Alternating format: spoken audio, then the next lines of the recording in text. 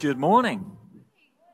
My name's Adam. I'm glad you are here, and I'm glad you are here. Wherever you're here, looks like it's good to be together. I'm excited. Amanda mentioned the Jesus Is series that we're going into. This is something that towards the end of last year, we were reconsidering. I don't know how for you years end and years begin. I'm not someone for New Year's resolutions, but I do often assess, okay, what's good, what worked, what isn't, what I want to take with me, what I want to change. And I had some time at the end of last year to pray, and I'll also honor and credit my wife who isn't here today. We had a very late night. We've got the joy of university students living in the apartment above us. And I'm not used to 3 a.m, but yeah. Sarah found or refound Jesus in a way where she said some sentences to me like, how did I not see this? How do I not know this? So often we think of the story of Jesus as what you learn at the beginning of Christianity, and then you pass this test, and then you go on to the other stuff. As absolutely not the case. Jesus said, if you've seen me, you've seen the Father. As in, you can see God in Jesus. You can see all of God in Jesus. This question that Moses asked in the Old Testament of, I want to see you, Moses' answer was, well, you can't. You can just see my back, and it's not really the whole picture. And Jesus says, if you've seen me, you've seen the Father. Jesus is more than just the beginning. He is the beginning and the end. He was there at the beginning. He'll be there at the end. So this Jesus Is series is exploring who he is and what that means both in our lives and in the world that we live in. I've been using the word participator recently. For me, it is crucial that we participate together, that we learn together. So we came up with the idea of, well, let's look at some books. And for some people, they like books. And then, wait a minute, some people don't like books. Let's watch something on the screen. Or let's blend a hybrid of the two. We're asking you to order the books, 1 book a month. And there's the Facebook page that Amanda mentioned so we can discuss, so people can say, I saw this. Wow, that's great. I saw this. We want to learn together. Community. Church is a body where we listen and we learn together, and we welcome the insights of everyone in the room, not just one person telling you what you should see. So please dig in with this. It's coming up and I'm excited. As for today, slightly different. We finished the mini-series from the John 1 letter from a friend. This week I want to do something that's really important. This is something that a conversation I had with a staff a few weeks ago. On a Tuesday morning we have a staff meeting. And we've got a big kitchen table, and we sit around the kitchen table and we talk often about what's going on, what's coming up, and what we need to do. I didn't want to get too far in the year or too far into those conversations without having what I believe is the most important conversation ever. And we're going to have the same conversation here. It's the conversation of what does it look like for us as individuals? Because it always starts with us as individuals. It's never good enough for it to be somebody else's story, experience, sermon. It always starts with us. What does it look like for us to know the presence of God in such a way that it changes us? And by default, it seeps from us and changes the atmosphere around us. As leaders, as staff, the conversation I was having with them was this. If you try and create those spaces, those environments where people encounter God, but you fail to recognize that first you create this space where you encounter God, the second bit won't happen. Or if it does happen, it won't be the same. It will be based on your skills and efforts and achievements. But if we are the people that know the presence of God, know the person of the Holy Spirit, walk closely with Jesus, who said he's with us when we gather in numbers like this, If that's in us, then it's going to be around us. And for those who lead, who serve, who give of our talents to create spaces for others, it's going to change the atmosphere in those environments. So I wanted to have that conversation at the beginning of the year. And I want to have it here today, and I'm going to get some examples in. So this is a teaching that is of crucial importance and an application which is, I don't want to say more important, as important. If you just get the teaching bit but don't do the application bit, it won't work. It's both. So I want you to lean in with the question, if it was being asked to you. I asked this to every staff member. What does it look like for you? Let me start with some things that I miss. I miss flying. I haven't been on an airplane since last March. I was visiting my family, and there was the early signs of this virus in China, which I thought, oh, that's a silly idea. It's not going to affect me. And I got out of London 2 days before. I could not have got out of London, and I would have been there for some time, which would have made for a very interesting year. I haven't flown since. A strange but true statistic for flying. If you're sat next to a passenger and the trolley comes along with the snack food and the sugary drinks and other things, and they offer something to the person next to you first, if they say yes to something, statistically, you are 70% more likely also to say yes. And it has nothing to do with you knowing the person. So it's not like, oh, my husband had a chocolate bar, I'll have one too. We just have this communal, they're going with that. Hey, I think I should go with that. These things happen. Things rub off. I remember being told when I was a child, be careful not to keep the wrong crowd. Don't get in with the wrong crowd. This phrase, the wrong crowd. It's frightening. No one knows who's in it. No one introduces themselves on the first day at new school. Hi, my name is this, and I'm the wrong crowd. At some point, you have to guess who it is and who it isn't, with this caution that parents and grandparents say, don't get in with the wrong crowd, because they know that it will rub off on you. It will change you. Like the chocolate bar on the airplane. You're going to say no. They said yes to two. So you're like, yeah, I'll do the same. It happens. We are changed by our surroundings. And I've just used some examples where it can be bad, but there are other examples where it can be good. If you join a gym and you make friends at the gym and people keep fit and you see them a couple of times a week, you want to go back because that sense of community and connection, it encourages you. I've never been one for dieting, but I'm aware that some diets, they get together. They have these groups where they all weigh in at the same time, and there's this cheering on. Hey, well done, you've lost 4 pounds. Well done, you didn't hit the Christmas treats too hard, and so on. And there is this communal encouragement because we are often changed by our surroundings, and we're often changed by the company that we keep. I use this as an example because we know this in our life. We know this in parenting. We know this in chocolate bars. We know this in dieting. But what does God say about this? Aware that we as people are easily changed. And aware that everything starts with us. And ultimately what's in you is always going to come out of you, because we are always shaped by something and therefore shaping things. What does God say about this? How can we live? What's a good example? Let's answer that question by heading in the direction of Acts 4. And if you've not got your Bibles, it will appear on the screens there, and there on your screen, iPhone, iPad, TV, whatever it is. Acts 4.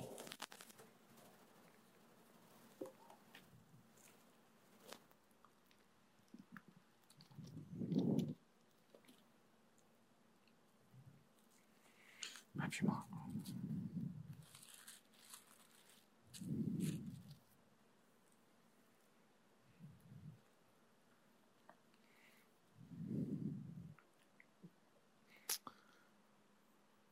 Give you some context. This is the early days of the new church. Jesus was crucified, rose from the dead. The disciples were scared, confused. encountered him, amazed, blown away, and re-emerging. And this is the story of their kind of re-emerging. In the previous chapter, Peter and John have been on their way into the temple, and there's somebody who's begging and who's a cripple, and he's asking for money. And Peter says, I've not got any money, but I do have Jesus. What is inside of me, the presence of Jesus is inside of me. And Peter knew that because the presence of Jesus was inside of him, it can come out of him, because whatever is in you can come out of you. So he says, why don't you just get up and walk instead of asking for some money? And he did. It was a big deal. Drew a crowd. People were excited, confused, asking questions. It annoyed the religious leaders because they couldn't do that. Rome, this powerful empire that liked order and control, who didn't like crowds, who didn't like things being unpredictable. They wanted to control, restrain, and bring order to everything. This upsets that system too. And we pick up the story in Acts 4. The priests and the captain of the temple guard and the Sadducees came to Peter and John while they were speaking to the people. They were greatly disturbed because the apostles were teaching the people, proclaiming in Jesus the resurrection of the dead. They seized Peter and John, and because it was evening, they put them in jail until the next day. But many who heard the message believed in them. So the number of men who believed grew to about 5,000. The next day, the rulers and the elders and the teachers of the law met in Jerusalem. Annas, the high priest, was there, so was Cephas, John, Alexander, and others of the high priest's family. They had Peter and John brought before them and began to question them. By what power or what name did you do this? Then Peter, filled with the Holy Spirit, said to them, rulers and elders of the people, if we are being called to give account today for an act of kindness shown to a man who was lame, and are being asked how he was healed, then know this, you and all the people of Israel. It is by the name of Jesus, Christ of Nazareth, whom you crucified, but whom God raised from the dead, that this man stands before you healed. Jesus is the stone you builders rejected, which has become the cornerstone. Salvation is found in no one else, for there is no other name under heaven given to mankind by which we must be saved. When they saw the courage of Peter and John and realized that they were unschooled, ordinary men, they were astonished. And they took note that these men had been with Jesus.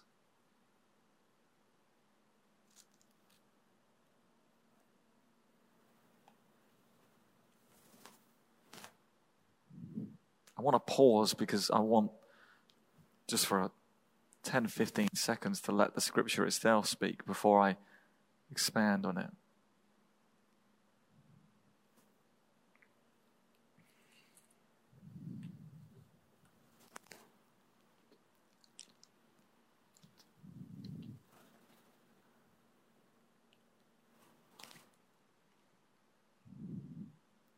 A remarkable miracle. In an atmosphere that was already tense. Sometimes people use the phrase, you could cut the atmosphere with a knife. There was the fear, the very recent backdrop of what had happened to Jesus. The confusion in the crowds, the confusion in the disciples. Some believing he's back, some believing, of course he's not back. Roman soldiers showing what they can do and will do again. The priests fighting for a religious way of doing things, and if it doesn't fit with that metric, they're not okay with that. And then there's this moment, Peter, the one who denied Jesus a few chapters back. And it now says this, Peter, now filled with the Holy Spirit, Remember, what is in you will come out of you. So what we host in us will change the environment around us. This is so important as a church that has a vision that says we want to create environments where people encounter God. It starts with us. When we do it, it's possible. When we don't do it, we just celebrate someone else's story, but it's not my experience, it's someone else's. Peter's filled with the Holy Spirit and he speaks. Listen to what he says. Peter preached Jesus with a challenge, outrageous challenge. You killed Jesus, but God raised him from the dead. If you're in trouble and you're trying to talk your way out of getting into trouble, this is probably not the way to do it. So these people who are very happy to kill someone, they don't like. They did it 6 weeks ago. The day the Sanhedrin met, Sanhedrin means sitting together. It is this council of religious leaders who are closely connected with Rome on the basis that we will bring religious order and you can tax and control and retain empire. And the two were in bed with each other for the sake of common ground. So they're sitting together, they're meeting. Annas, the senior high priest, was present, as was Cephas, the reigning high priest. Both of these people played a role in the arrest and the crucifixion of Jesus. If I was Peter, I would be concerned and I would be hesitant to wind them up.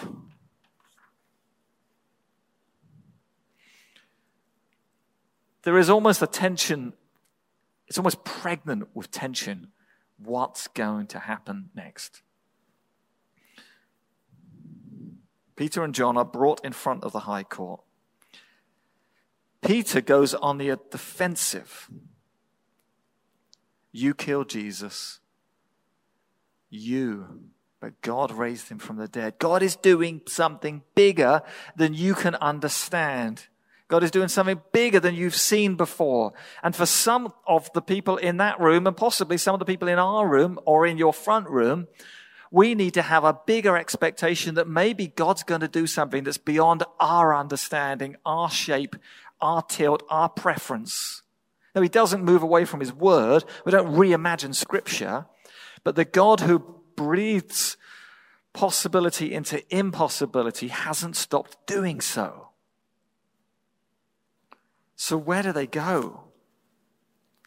You killed Jesus. God raised him from the dead. At this point, Peter's quoting Psalm 118. And for the religious people in the room, they knew that. How is he quoting these ancient passages and scriptures? Isn't this person a fisherman? How's he doing this? You stone the builders rejected has become the chief cornerstone. This is, my only analogy for this is like kicking a bee's nest. As silly as that sounds, I have a true story. My grandparents had a small farm by a lovely river. And I remember I used to love to help my granddad. I always liked to have a bonfire. It was always nice if we could have a fire. But I'd help him even on days when we couldn't have a fire. And I remember at the top of the field, there was a bee's nest. And Granddad had to deal with it. And he was a good, strong man. And he said, now, Adam, you stand behind me. I'll stand in front and we'll deal with this. And I watched him, and he was very effective. And he hosed some stuff on it, and they didn't like it. And off they went. And it was job done, and nobody got stung. And then Granddad went back into the house. And I lingered. I went for a closer look. I kind of gave it a bit of a poke with a stick. And they weren't all gone. And I got stung. Peter is booting a bee's nest of trouble. This is the Peter who was scared, petrified, leaving the gang. But what's inside of him has changed him and is changing him. And it isn't just because he has a belief system, but it's because the presence of God, the presence of Jesus, it's changed him. It's changed him so much that it's easy for him to change the dynamic around him, even a very hostile dynamic. So, how do they reason this? How do they conclude this? How do they put this puzzle together? The religious leaders who are very clever, who like to tell each other that they were clever and walk around announcing themselves as clever, used a very clever word. The word that they used was agramotai, which means this person can read. We don't believe that they're illiterate, but they're not schooled as we are schooled. It is a term that sounds complimentary in that it doesn't entirely say they're stupid, but there's an arrogance of they're not schooled like I am or like you are. They've missed it. This wasn't the first time they'd used this term. In John 7, verse 15, the exact same term and accusation was made of Jesus, where they were perplexed that how does somebody who hasn't studied like us come to this? They're ordinary people. They're people like you and me. What do we do? How do they conclude? There's this beautiful sentence which quite possibly sums everything up as the dream, the goal, the thing to aim at. And it isn't, wouldn't it be amazing if we could heal people who are lame? Wouldn't it be amazing if we could preach like Peter? Wouldn't it be amazing if we had the confidence to change the room? Those are good things. But the thing that stands out is this. These people have been with Jesus. Almost like someone's put too much aftershave or perfume on and you notice it. These people have been with Jesus. And we can't help noticing it. That's the goal. That's the dream. That's the reason that we can create environments where people encounter God, because it starts with us. So the goal, the dream, the hope, the prayer, the application is how do you do that? Because if you do that, good things will rub off. If you don't, they won't. And it doesn't matter how well you know the story, the text, or like the religious people, it doesn't matter if you've got really advanced in knowledge. These people have been with Jesus. So what does this look like? I'm now going to get very practical.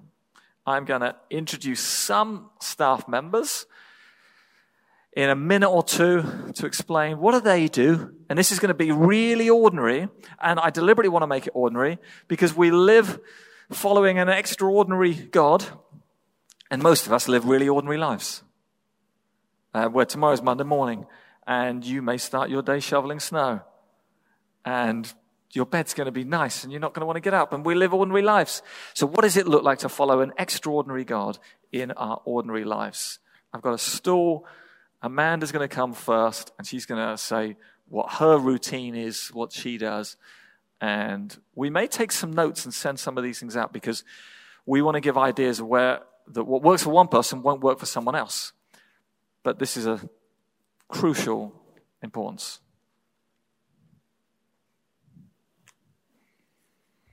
I love a good stool sit. Routine. Wow, that's a strong word.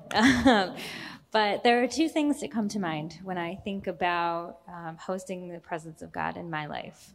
And the first one is I love stories. I love hearing about how God is working in people's lives. It's inspiring. It helps me dream with God about, so what's going to happen in my life? You know, a book that I just finished is called Fresh Wind, Fresh Fire, and which is actually a little out of my normal genre, but was still so inspiring to me to hear the stories of people who just lived like fully embracing prayer and following God through prayer and pursuing God through prayer and the things that he did when people really leaned into that. I love a good Bob Goff story. You know, he is so inspiring. He helps me dream about what God can really do. And then kind of on a self-care level, I feel like for me in my season right now, which is 3 small kids and trying to balance the home and homeschooling and working and all these different things. So in my season, it's so important for me to really fight for stepping outside of my space and just being with God, whether it's just going for a walk and listening with no music, no podcast, because I love a good podcast. But just walking, and that motion of kind of walking is really brings me outside of my normal everyday space. Or I might be so lucky to get a few hours where I get to run down to the Elm Street farm and just spend some time there, either wandering around the property or just sitting and being in God's presence. So those things are so important to me in my season, because the more I fight for it, the more God honors that. And I was washing dishes the other day, and I felt like I heard a word from God that was just spot on, and I could share with somebody. So the more that I step outside of my space and fight for that time, the more it kind of blends into my everyday washing the dishes. I don't freak out on the kids as much. I'm more patient with schoolwork, or feel more productive. So those are kind of some of the practical ways that I host God's presence. That's great. Thanks. Laura, come and tell us about you.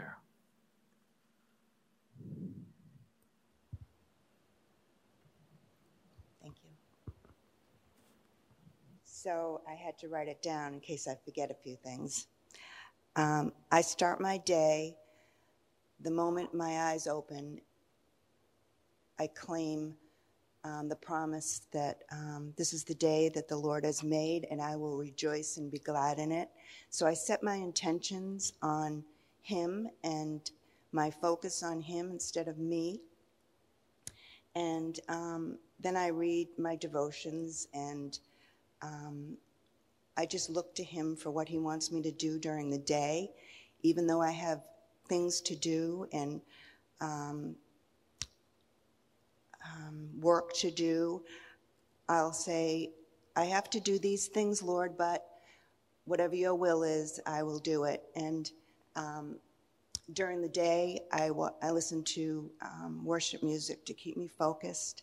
And when my mind starts to drift and go off into those dark places, I turn my eyes to Him, like the old hymn, if you turn your eyes to Jesus, the things of the earth will go strangely dim, and they do, and then I can just focus on Him. And I had this morning, he said to me, and I thought this was really cool, I tend to try to fit Him into my world, and he said to me, I want you to fit into my world. So it's not all about me, and it takes all the pressure off of me. And my go-to chapter that really helps me is Philippians 4.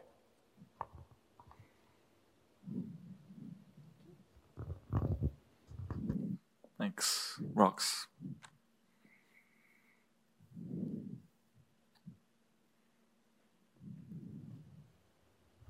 Hello.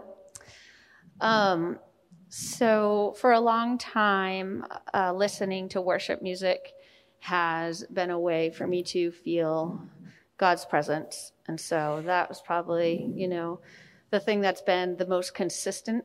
And so sometimes at home, I like to create an atmosphere. I'm like really big on lighting.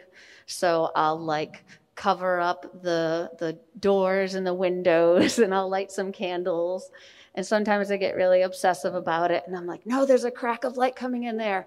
But I just love to set the space to just sit there and experience God through the music. And sometimes I stand, sometimes I sit, sometimes I cry, but that's definitely one of the most consistent ways for me. Sometimes I experience God through reading scripture. A lot of times the Psalms really speak to me.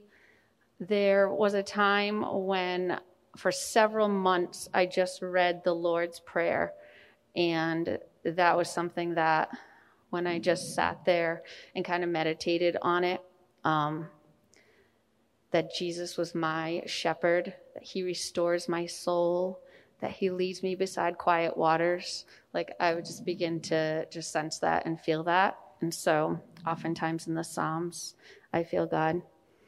And I would say the last way that I've been experiencing God's presence more recently is in serving people, specifically from marginalized groups.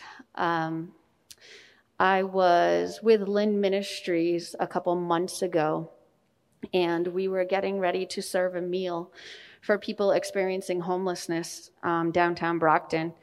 And we got the tables set, and we were getting ready. People were lined up, and the leader of this ministry began to pray just over the food and the people. And it felt just like I was in God's presence, as if I was, listening to worship music. I just felt that right there. It just kind of filled that space.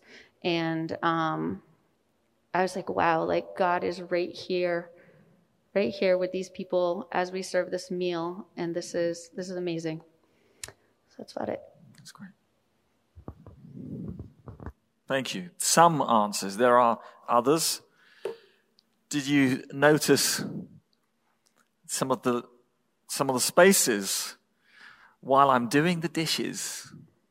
When I wake up in the morning, hey, we all do that, right? When I'm serving the poor, a prayer that is the prayer that Jesus said, hey, just pray this. If you don't know what to pray, some people say, I don't know what to pray. Jesus has answered that question for you. Pray this prayer. Patterns, habits, things that will rub off, things that will change us. I'll give you, I'll go for the store as well. I like a story from a store. Sarah, who isn't here, last year suffered the challenge that many parents suffer during COVID and homeschooling. Like, there's no gaps. It's crazy. So what started with a reason why you couldn't do something, and therefore this was being squeezed, she said, I'm going to use it the other way. Every time there is a gap, I'm going to eliminate the things that were filling that gap and use that gap for Jesus. And it may be short, but instead of social media or news, which was both found their way claiming many gaps in many people's lives, she said, I'm going to use those gaps for Jesus. For her, that was key. And exercising. We bought an home elliptical, and we would listen to worship music. And Sarah and I had some incredible moments of worshiping God while exercise. For me, I am increasingly predictable. So predictable. I wake up in the morning, I have a bowl of cereals, I have a glass of orange juice. I normally have Rice Krispies, and then I move my bowl and my glass next to the dishwasher. I'm told that putting it next to the dishwasher isn't quite as helpful as putting it in the dishwasher. But I'm also told I'm not alone in that transition. And then I sit in my chair, I have a cup of tea, and I've got the Bible in a Year, which my mum and dad gave to me and to all of my cousins on our 18th birthday. Read this. And I read the Bible in a Year every year, and I've done that since then. And it's like I'm eating breakfast. And the thing about breakfast, sometimes, it's just breakfast. It doesn't taste amazing. Sometimes it's fantastic. But either way, I don't miss breakfast. I do it every single day. Often, I find God speaks to me through the scriptures. Often. It's quite short. Doesn't take long, maybe 10 minutes. And then I'll pause and I go about my day. Often, my head is already running before I begin. Sometimes I wake up and I'm annoyed. I've got to speak to this person and this person. And in that moment, there's a prayer that I pray. And it's a psalm, and it says, may the words of my mouth and the meditation of my heart be pleasing in your sight, O Lord. And I pray that as I go into some conversations, because I know inside of me, it isn't. And that happens. And I want it to be. I want a center like that. The elliptical idea that Sarah had rubbed off on me. And we live next to the YMCA. And I'll go and I'll listen to worship music. And I've been having some incredible God moments while I'm exercising. And I'm listening to some songs, and there's one or two songs that kind of take me back to the beginning. These moments where I experience God in a powerful, life-changing way. And the songs may have dated, but for me, they're timeless. And I listen to some of these songs. And there's been 2 moments in the last month where, one of them last week, I sensed the presence of God in the YMCA Eastern, where people are masked up, getting sweaty, and I'm on the elliptical, and I sense the presence of God. And you know when you've got headphones on and you're trying not to sing? And then someone says, hey, you're really loud. But you don't know that. So I moved past that level of embarrassment, and I'm singing in tongues, and I'm praying, and I'm seeing people around me thinking, I need to tell this person about Jesus, this person, because I'm having a God moment. And what often happens in a God moment, as I host the presence of God, I can't contain it all. So for me and for the staff and for us as a church, where yes, we want to create environments where people encounter God, it starts with us. This weekend I played pool in a pool tournament. Such a strange world I've stumbled into. Such a strange world. And I always meet people. I tend to take the view that most people in life are good until they show you otherwise. I said that to someone else, and he said, I work on the same basis, but the other way around. And that's often shaped by our experience. Met these people. I don't talk like they talk, apparently.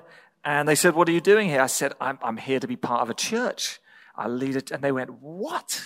What are you doing here? I said, well, I do this. They said, you a pastor? I said, I think so. I think that's what you call it.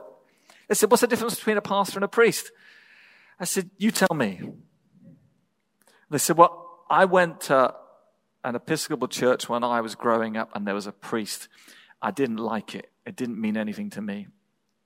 There was rules and order, and I didn't keep the rules, and I didn't connect with the order. And now I'm talking to a pastor who's playing pool. And that's confusing me. What's that all about? What do you believe? I said, I believe in Jesus. I said, I believe in Jesus. I believe that Jesus is God and is the way to God. I said, what do you believe? And they said, I don't believe anything. I said, are you sure? This conversation was yesterday. It's very fresh. She said, what do you mean, am I sure? I said, most people don't necessarily believe in church because they've had an experience and it doesn't work for them. But most people believe that there's something bigger than themselves. There's a story bigger than themselves. Where do you see yourself in that story? They said, oh yeah, totally believe that. I said, well, I believe that story is the story that Jesus told, that God loves you, and that he always has. He wants to save you because we've all messed up. We all need saving, and he wants to make things better. For those that like the Christian terminology, we're talking about the pronouncement of the kingdom of God, although that wasn't the way I explained it. And she said, I struggle to see that. I said, Jesus would turn up at places like this because Jesus likes meeting people like you. He always has.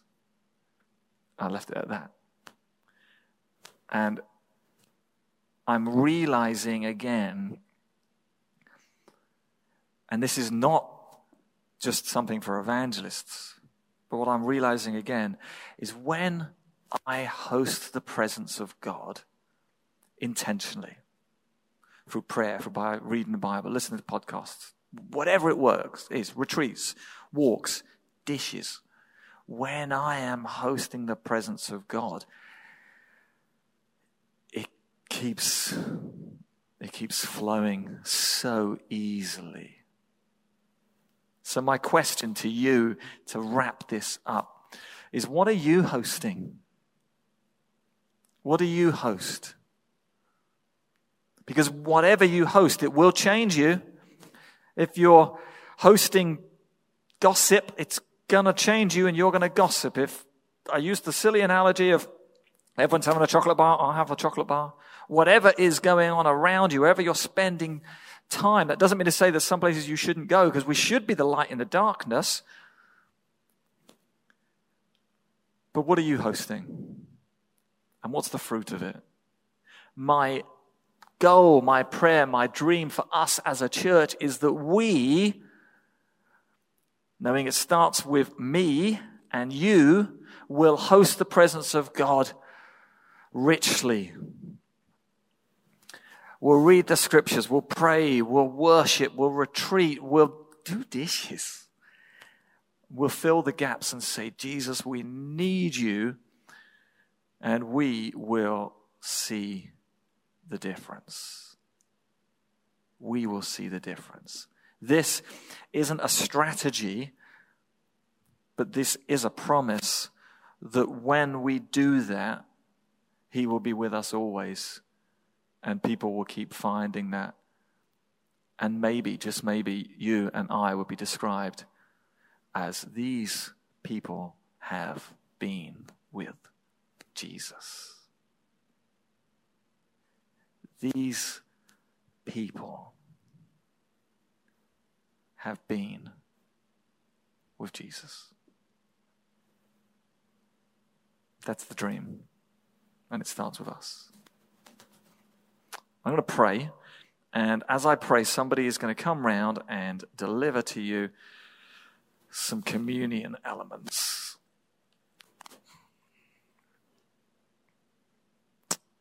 In the top section is a wafer that represents the bread, the body of Jesus, and below that is some juice that represents the blood of Jesus.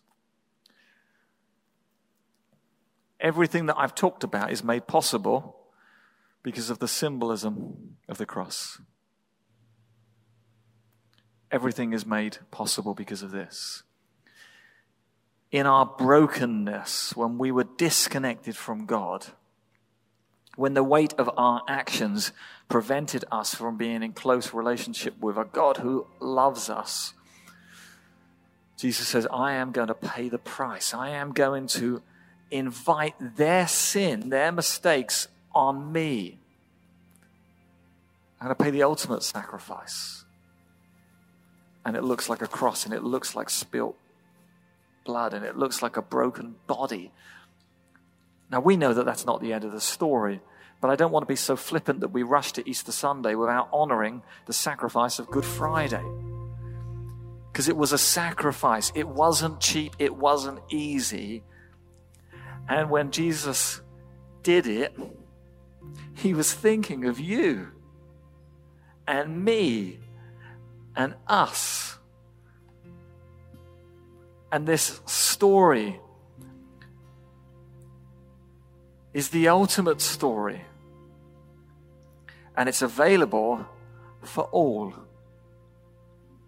The disciples were sat around the table, and as was discussed and mentioned of them, these were ordinary people. They weren't clever. They weren't perfect. They didn't know all the scriptures. But yet they were invited to be around that table. And without knowing everything that there was to know, Jesus breaks the bread and gives it to them and says, I want you to take this. I want you to take this. It's not hey, would you like this? It's no, I want you to take this. I want you to receive this. I've got something for you. So in that spirit, in that mind, we pause and we ask God to forgive us for anything that we're carrying. And that we say, Lord, I see the intent of your offer. And I say yes, and we receive the bread. And when you're ready, why don't you do that?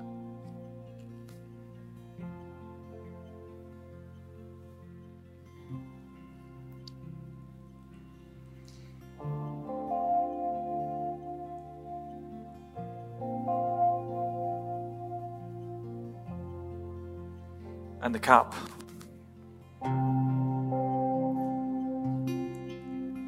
The cup that probably, when the disciples were there, was one cup. Current circumstances mean that we aren't all drinking from one container, But there's something powerful of the unity that there's one cup. Because the spirit of generosity is also reflected in the diversity of the church. We're not all the same. Our backgrounds, cultures, skin color, we're not all the same, but there's one cup. There's not a cross for this group of people and a cross for this group of people. There's a cross for all people. All people. One cup. For all.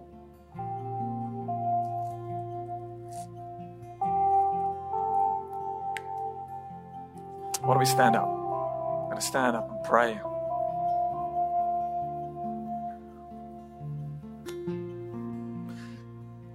Before we have a song,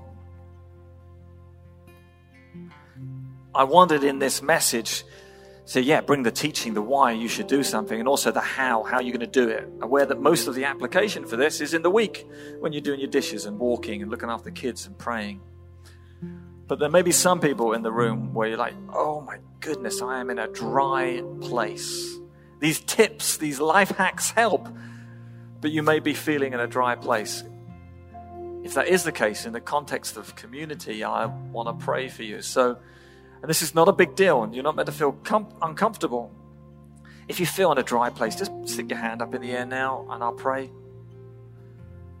In the room, if you're online, you don't need to say anything, but if you want to, just write the word dry, and we'll pray for you in the week. I'm going to pray for you now. Lord, I pray that you breathe on those who feel dry. Well, we know that when you breathe on dry bones that we aren't convinced could ever live again, they live. They live. And Lord, we all at times have dry bones. Breathe on us.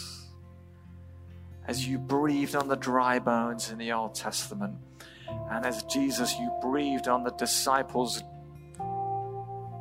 anxiety and fear and dry bones at the end of the Gospel of John. Lord, breathe on these bones, and may they live again. Fill us, fuel us, and teach us that what we've learned today isn't just a sermon for a Sunday, but is something that we do tomorrow and the next day and the next day and the next day. Lord, may we be people who have been with Jesus.